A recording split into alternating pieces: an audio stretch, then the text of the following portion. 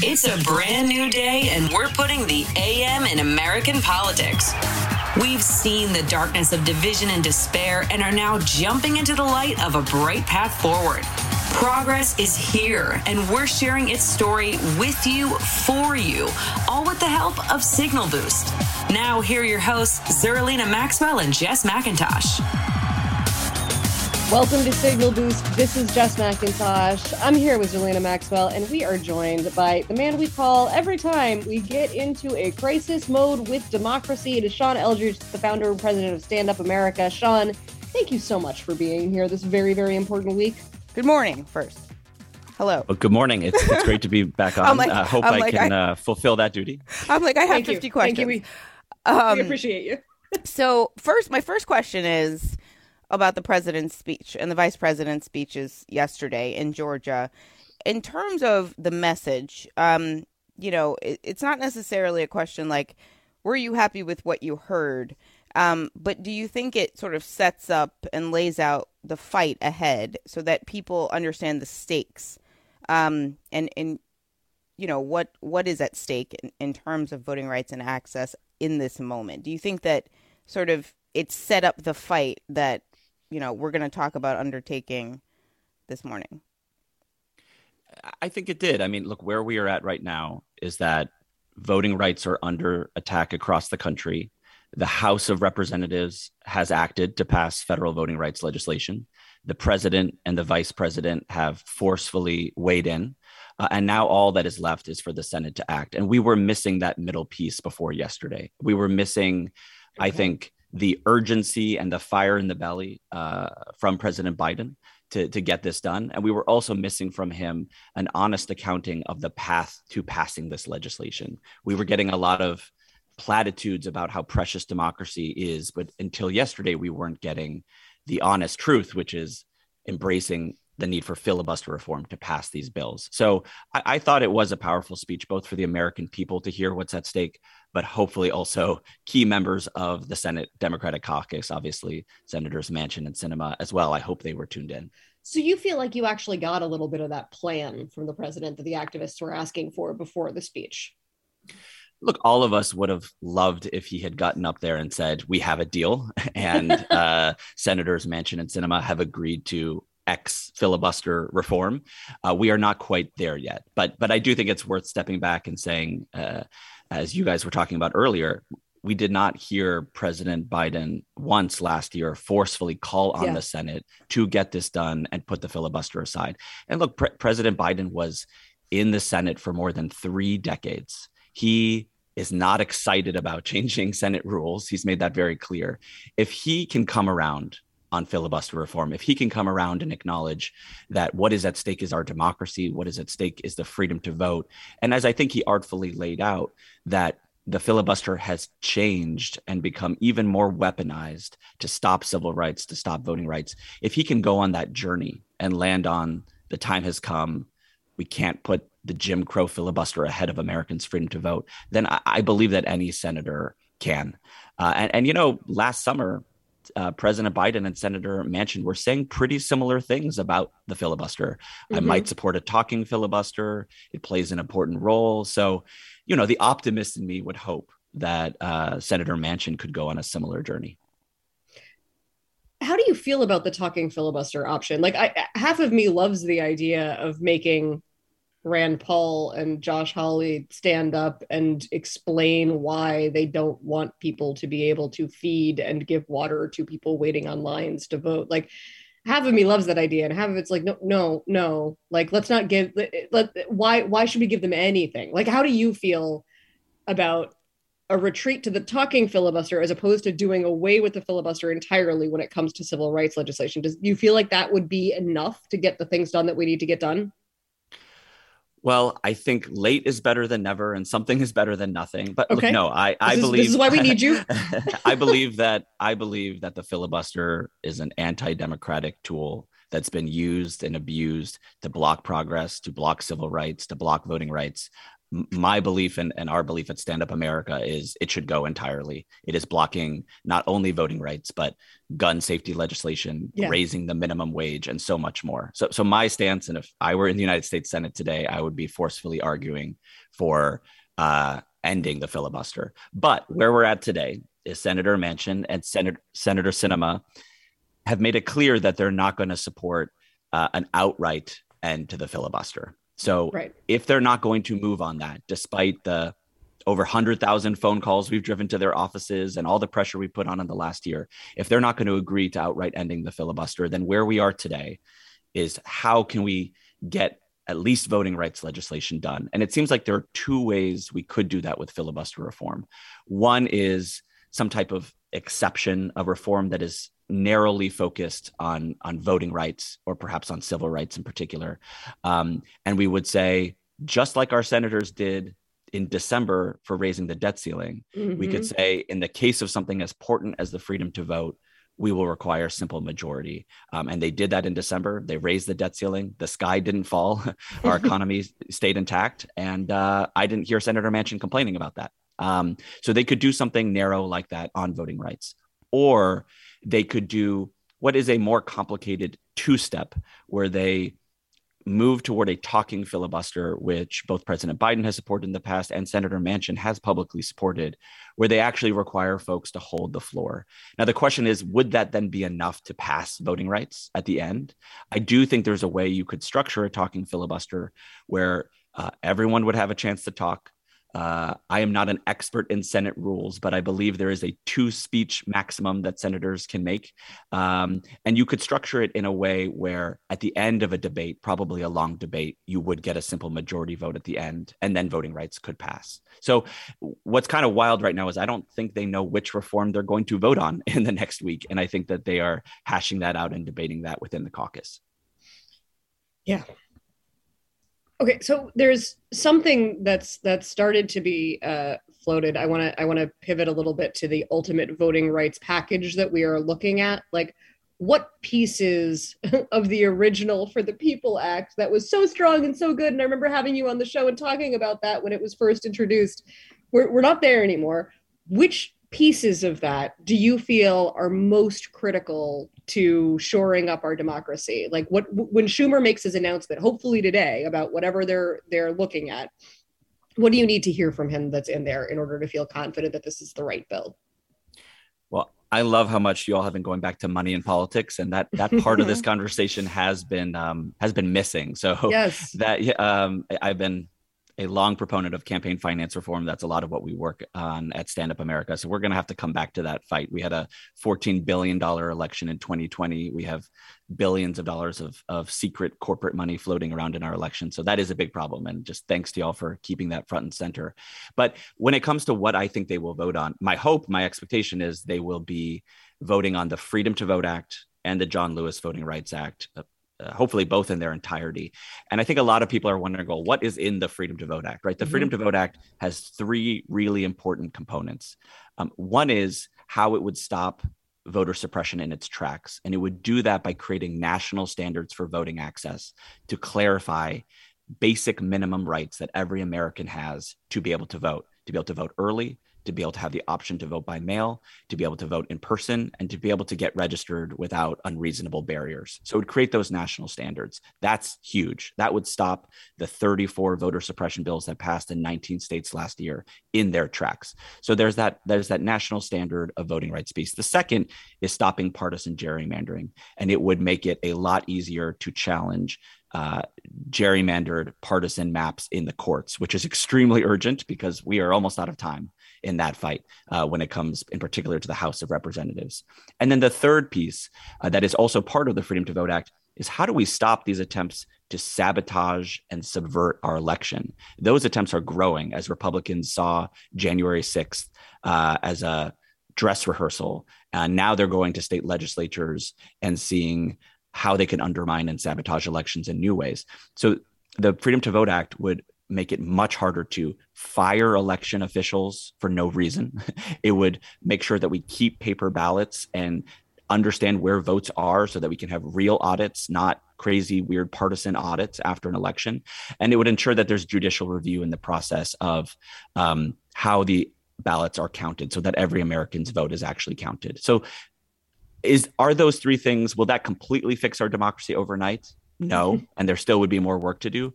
But those three components would go a long way to protecting voting rights in this country. Yeah. It feels to me like the fight that we're having is multifaceted in the sense that, like, you know, there's a lot of gaslighting going on. I was talking earlier about how, you know, Joe Manchin is talking about tradition. And again, you know, if you're old enough, like 2 weeks old, you're like, tradition. Oh, we just like buck tradition to make sure that the debt ceiling was raised. Like, rightfully so. And that's great. But don't talk to me about tradition when 2 weeks ago you got around the filibuster. Like 2 weeks ago. It wasn't even like a month ago. It was this year. Well, technically, I think it was like the end of last year. But the point being, it was very, very recently. There's babies that lived through that. Correct. The baby I had in here last week with me was older than the last time we got around the filibuster. And that baby was 1 month old. But, you know, so you sort of have the gaslighting. But then you also have real action happening on the state level. I mean, these state governments are moving things. And, you know, a lot of this is moving on the state level while the federal government is just standing still. Do you get the sense that the fight ahead, and you mentioned, you know, the amount of calls that we're making to lawmakers, but, you know, does Joe Manchin, is he showing that he is persuaded by these calls? Are we calling him enough? Are there other senators we should be watching? Are we calling them enough? Because I feel like the gaslighting and that coupled with the fact that the states, they're moving on these things, you know, requires urgent action, which is like why we wanted to talk to you today, because I feel like Biden did lay it out yesterday, but I don't know if it's too late. I hope not. I don't think so. Nothing's too late until it's over. But are we making enough calls? Is really the through line. Well, yeah, that is a big question. And I appreciate how you laid it out, because I think the gaslighting is real. You know, the tradition, the real tradition is that there have been more than 161 exceptions to the filibuster since 1969. That's the tradition. And that when something is important enough to our senators, they find a way to get it done. And we have exceptions all over the place. I also wish that every time someone reported Mitch McConnell's attack on filibuster reform, I wish they would also then mention how he reformed the filibuster in 2017 to put 3 Trump Supreme Court nominees on the bench for life. Because he certainly didn't. Yes, he did that. he did that. So what will move Manchin and Sinema? I mean, I've had a lot of good conversations in the last couple of weeks with members of the Senate Democratic Caucus, including a number of the moderate members. My sense is this is really coming down to Senator Sinema and Senator Manchin. I believe that the other Democrats are on board, even others who have been hesitant when it comes to filibuster reform. I think they understand the gravity of the threat to voting rights. And even if they're not on board with completely eliminating the filibuster, it seems like we're at 48 out of 50 in the Democratic caucus for a reform focused on voting rights. So I think what we are trying with Senators Manchin and Senator Sinema is everything. We have been showing up in person. I believe earlier this week you had my friend Ezra from Indivisible on, and we with Indivisible, with Martin Luther King Jr. III and others are organizing in-person events and protests this coming weekend, Martin Luther King Day weekend, to show up, particularly in Arizona and elsewhere, to apply pressure. We have driven over 100,000 phone calls to the Senate, and we are obviously particularly focused on Senators Manchin and Sinema. There is great on-the-ground organizing happening by other organizations showing up in West Virginia, making sure that we have a lot of different voices in this debate right now. You know, veterans in West Virginia talking about what they fought for and why they want Senator Manchin to lead. We have business leaders out there talking about how our economy and our democracy are inseparable, and that this is important for our economy as well. So I think it's a full court press right now across the country. Our members at Stand Up America have submitted thousands of letters to the editor, to local newspapers, sometimes small community papers, to make the case in their community of what's at stake here. So I think we are doing what we can as activists. And I think now it's going to come down to, what does Joe Manchin and what does Kyrsten Sinema, what do they want their legacy to be? Do they want their legacy to be that they tanked voting rights in a moment that was so critical for our democracy? Or do they want their legacy to be that they stood up for the freedom to vote? It's really on them. I think this is the moment to make a call. We're not done yet. And part of the strategy here has been, one question I get is, at Stand Up America, we've been driving calls to all Senate Democrats, and we haven't stopped. Even if you have an ally or a pretty progressive senator, we haven't stopped, because part of our theory has been that senators talk to each other and they pressure each other. And as I've talked to senators directly in the past couple of weeks, that seems to be really happening. Members of the caucus are pressuring each other. They're talking about the threat to voting rights in their state. They're talking about why this is important to them personally and important for our country. So that is happening. So right now, we have a few more days left in this fight, calling your senator, even if they're ready with us, and saying, please do everything in your power to get your colleagues on board. I think that is meaningful, because I've had senators be really proud to report back to me, I'm talking to Manchin, I'm talking to Sinema, I'm making the case for my state. Yeah. And that's huge. Well, they need to know, like, if they're going out on a limb, if they're saying to Joe Manchin, look, I personally need you to do this. Like, this is important to me and my constituents. It will matter to my ability to hang on to this seat, in addition to how important it is for democracy. Like, if they're out on a limb like that with a colleague, they need to know that we have them. Like, we want them out there. We are holding the limb up. We care about this. Do whatever you need to do to make it happen. We have to tell our champions in the Senate that we have their back. And I think as activists, we forget that piece of it sometimes. We assume that if they're a good vote, then that's okay. We're on the same page. We don't need to talk about it. Focus on Sinema and Manchin. But we also need to let those folks know that whatever they need to do to convince Sinema and Manchin, we have their backs. We want them to. We want them to take those risks.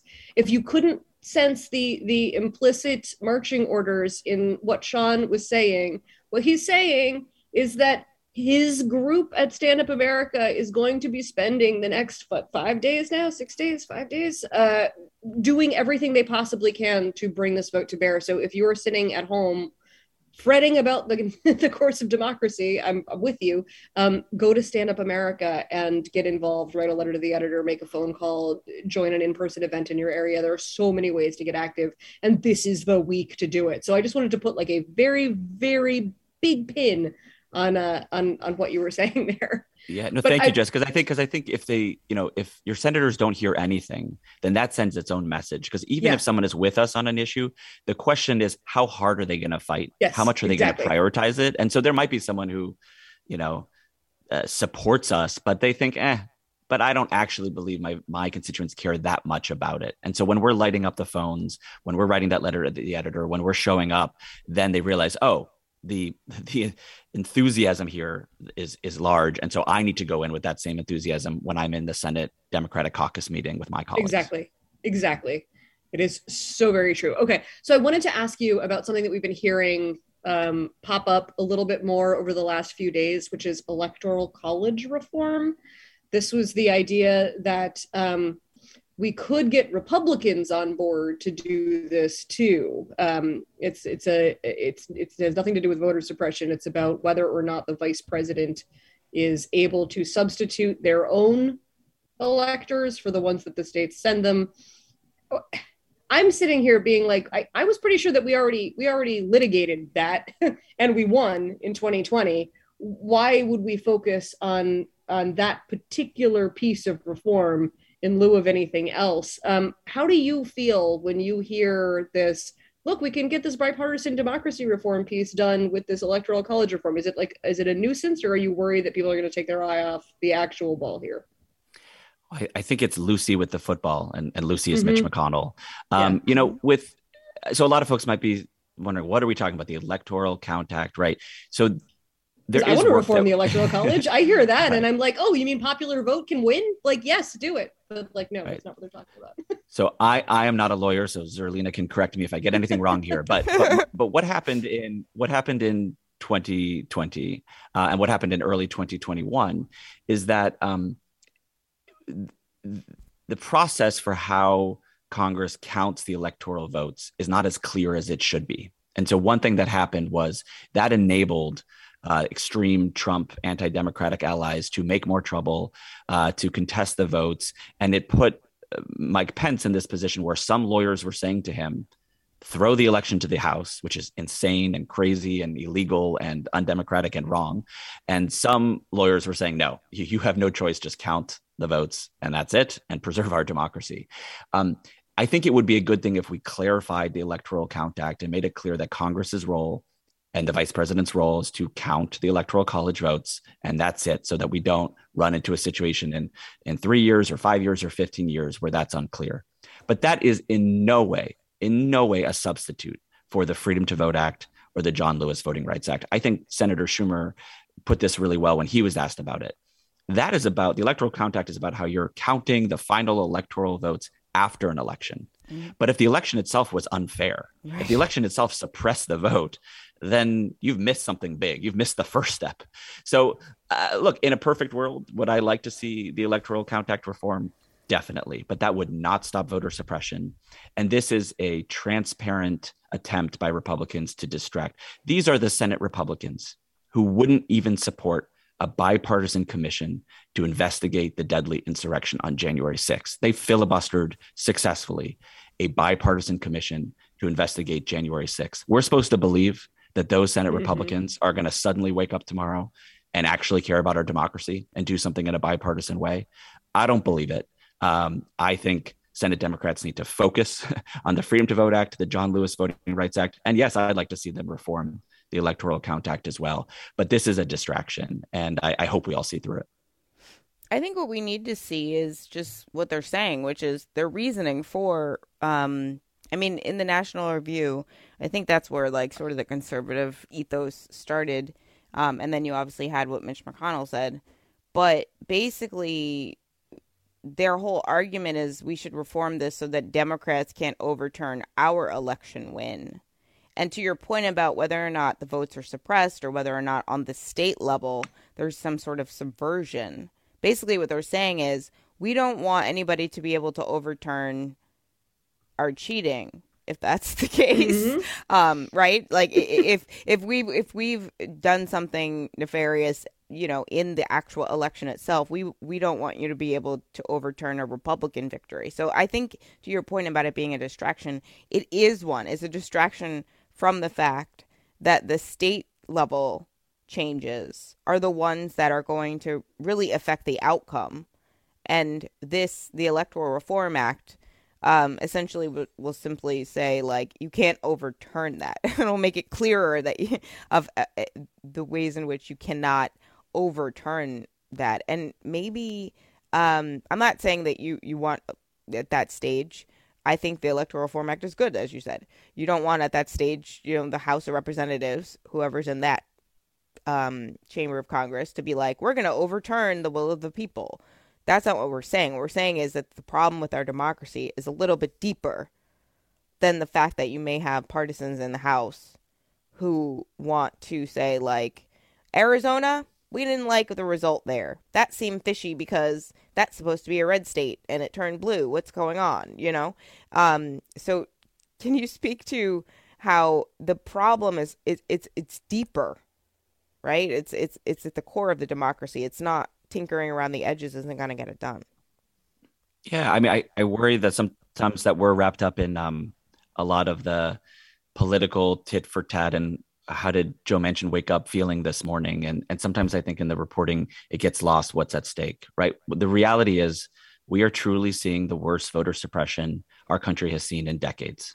That's why a lot of folks are calling this Jim Crow 2.0. This is not sort of some typical Republican antics that we have seen in recent years. This is a coordinated, sweeping attempt to look at how voters, particularly Black and brown voters, cast their ballots in 2020, to look at drive-through voting and 24/7 voting in Texas and to stop it, to look at voting by mail and to make it harder, to look at the long lines and think about how can we make those worse. This is a coordinated attempt to look at the historic turnout we had in 2020 and to squash it and to see how they can silence Black and brown voters and young voters and win elections in this undemocratic way, at the same time as they then think about how to install election officials at the local and state level who may not count the votes in a valid way, who might go against what the will of the people in that state and that locality is. So this is a serious threat to our democracy. The Electoral Count Act certainly would not answer it. The Freedom to Vote Act would, and the John Lewis Voting Rights Act, would make sure that future voter suppression measures can be stopped before they even begin, which is what we had before the Supreme Court gutted the Voting Rights Act in 2013. Sean Eldridge, founder and president of Stand Up America, thank you again for laying this all out for us. I hope everybody looks up the organization and gets involved right now, because we need you right now. Thank you for doing everything you do. It's always a joy to talk to you. Thank you for having me. When circumstances suck. Yep. Thank you. Stay safe. We'll be back tomorrow with another Signal Boost podcast. Thanks for listening.